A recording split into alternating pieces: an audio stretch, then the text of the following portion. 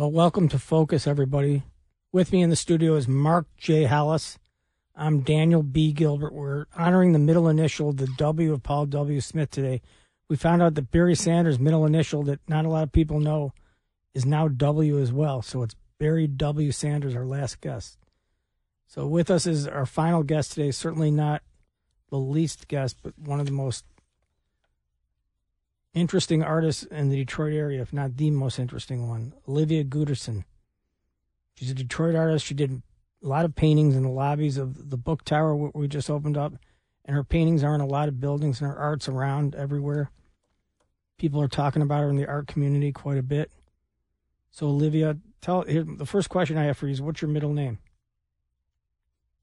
Name is Ray, so Olivia R. Guterson. Olivia R. I'm going to call you Olivia R. I hope you don't mind. How are you doing today? I'm doing all right. You know, I'm the substitute teacher, so I feel like a substitute teacher. So we both don't know how this goes yet, then. Yep. So we'll be okay. Thank you we'll so be much okay. for having me. Of course, Olivia, you're a mother. I am. You're an artist, but tell me how art affects a city, an urban core, or the urban city. I mean, we talked a lot about business today. We talked sports. Let's talk art. You're a multidisciplinary artist, right? I am. I think art is a huge way that we tell the story of a city, not just where it came from, but where it's going, the dreams of the people, what we aspire for, what we stand for. And I think art is what we write, what we paint, how our buildings look. And so I think art is a really important way that we talk about who we are and what we care for and what our city stands for. Do you think Detroit is becoming one of the art centers of the country? I mean, I know you're here, but are there a lot of other artists that are flowing to Detroit? Yeah, I definitely think Detroit is an art center. I think something that's really unique about Detroit is the community here is really incredibly supportive. There are a lot of opportunities and people are sharing those opportunities. And for me personally, like, I want to be an artist that isn't just based in Detroit, but is thriving here. And this is a place that I can thrive. You know, I've been able to buy a house with the money that I've made off of art. I'm able to work with people that I really admire. A lot of artists are very accessible here. And I also am able to mentor other artists who are inspired by what I do, which feels like such a gift. So I think Detroit is a really incredible place to be an artist and to really grow and expand and also be supported. So what messages are you hoping to convey through your art these days?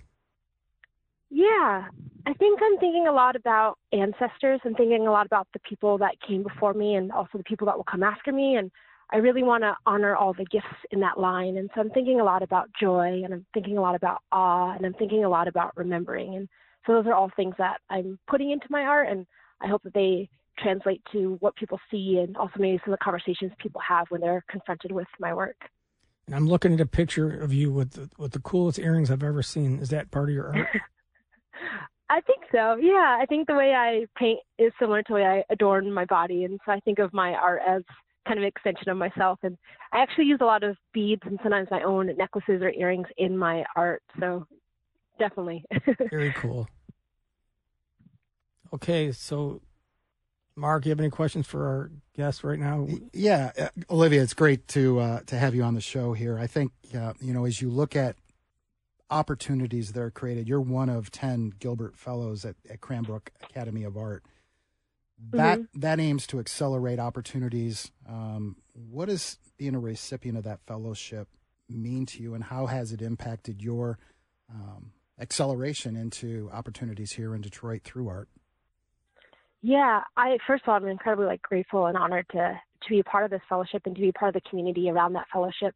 For me, I have a 3-year-old son, and it's really important for me to have kind of balance in my life. And so I'm able to really fully engage in my studies and my community here at Cranbrook. But then also I feel supported enough that I don't necessarily have to take on a lot more outside of that. And so I can really care for my child and be present for him. And that's really huge. And even within the Gilbert Fellowship, there's so many different practices and there's so much community. And so I'm a part of this incredible fellowship of people that have different ways of looking at the world. And we're all coming from all over the world. And that means a lot to really be exposed to different creatives, different artists. But then again, to be supported in this way where I can really focus on my practice and my community and my child.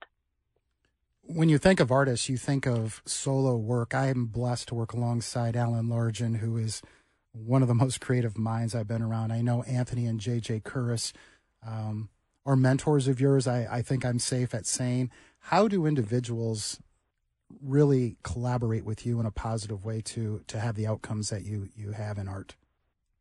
Yeah, I also want to echo you that Alan is amazing. He's my neighbor, and I've had the pleasure of working with him in the past before. But I do think that being an artist is a collaboration. I mean, we're inspired by the places that we live. We're inspired by the people that we work with. And so even though I might make one thing that's of me, there's so many other people that I'm inspired by that are in that. And, even my canvases come from somebody down the street here in Detroit, and, I try to buy my paints locally and things like that. And so it really is a community effort, and mentorship is a huge part of that. And like you said, here in Detroit, there are so many creatives and so many people are accessible. And for me personally, Anthony and J.J. Curris have been huge in connecting me with people that I'm inspired by. And that's been huge for my practice, and also the way that I'm thinking about giving back to other artists that are coming along this community or trying to be part of their practices as well. Olivia, one last question for you. Olivia R., rather. When you're going to create a piece, do you have the whole piece in your mind ahead of time, or is it you just start and you go in wherever direction you go, it kind of goes? I've always wanted to ask artists that. I kind of go in whatever direction feels right, but I'm always thinking about something and some sort of energy, and so that kind of roots it, but really the work kind of guides what it wants to be. And I really like that process of surrendering and just being present to what's becoming. Great. Well, thanks, Olivia. We've got to wrap it up here. They cut us off here at a certain time, and that time is fast approaching. But thank you so much. We look forward to getting out to the book and seeing all your great work. Thank you so much for having me, and I hope you all have a good day today. Thank you. You too. Thank you for all your leadership and all your work. Great job, Dan. Okay, well, good job. Good thank you, Mark. Yep. Thanks for joining us today on Focus. JR Afternoon is coming up next with Chris Renwick. Thanks to Danielle Mason and the Kingpin, Dave Rieger, in the studio here. We appreciate you listening. Keep driving, Detroit.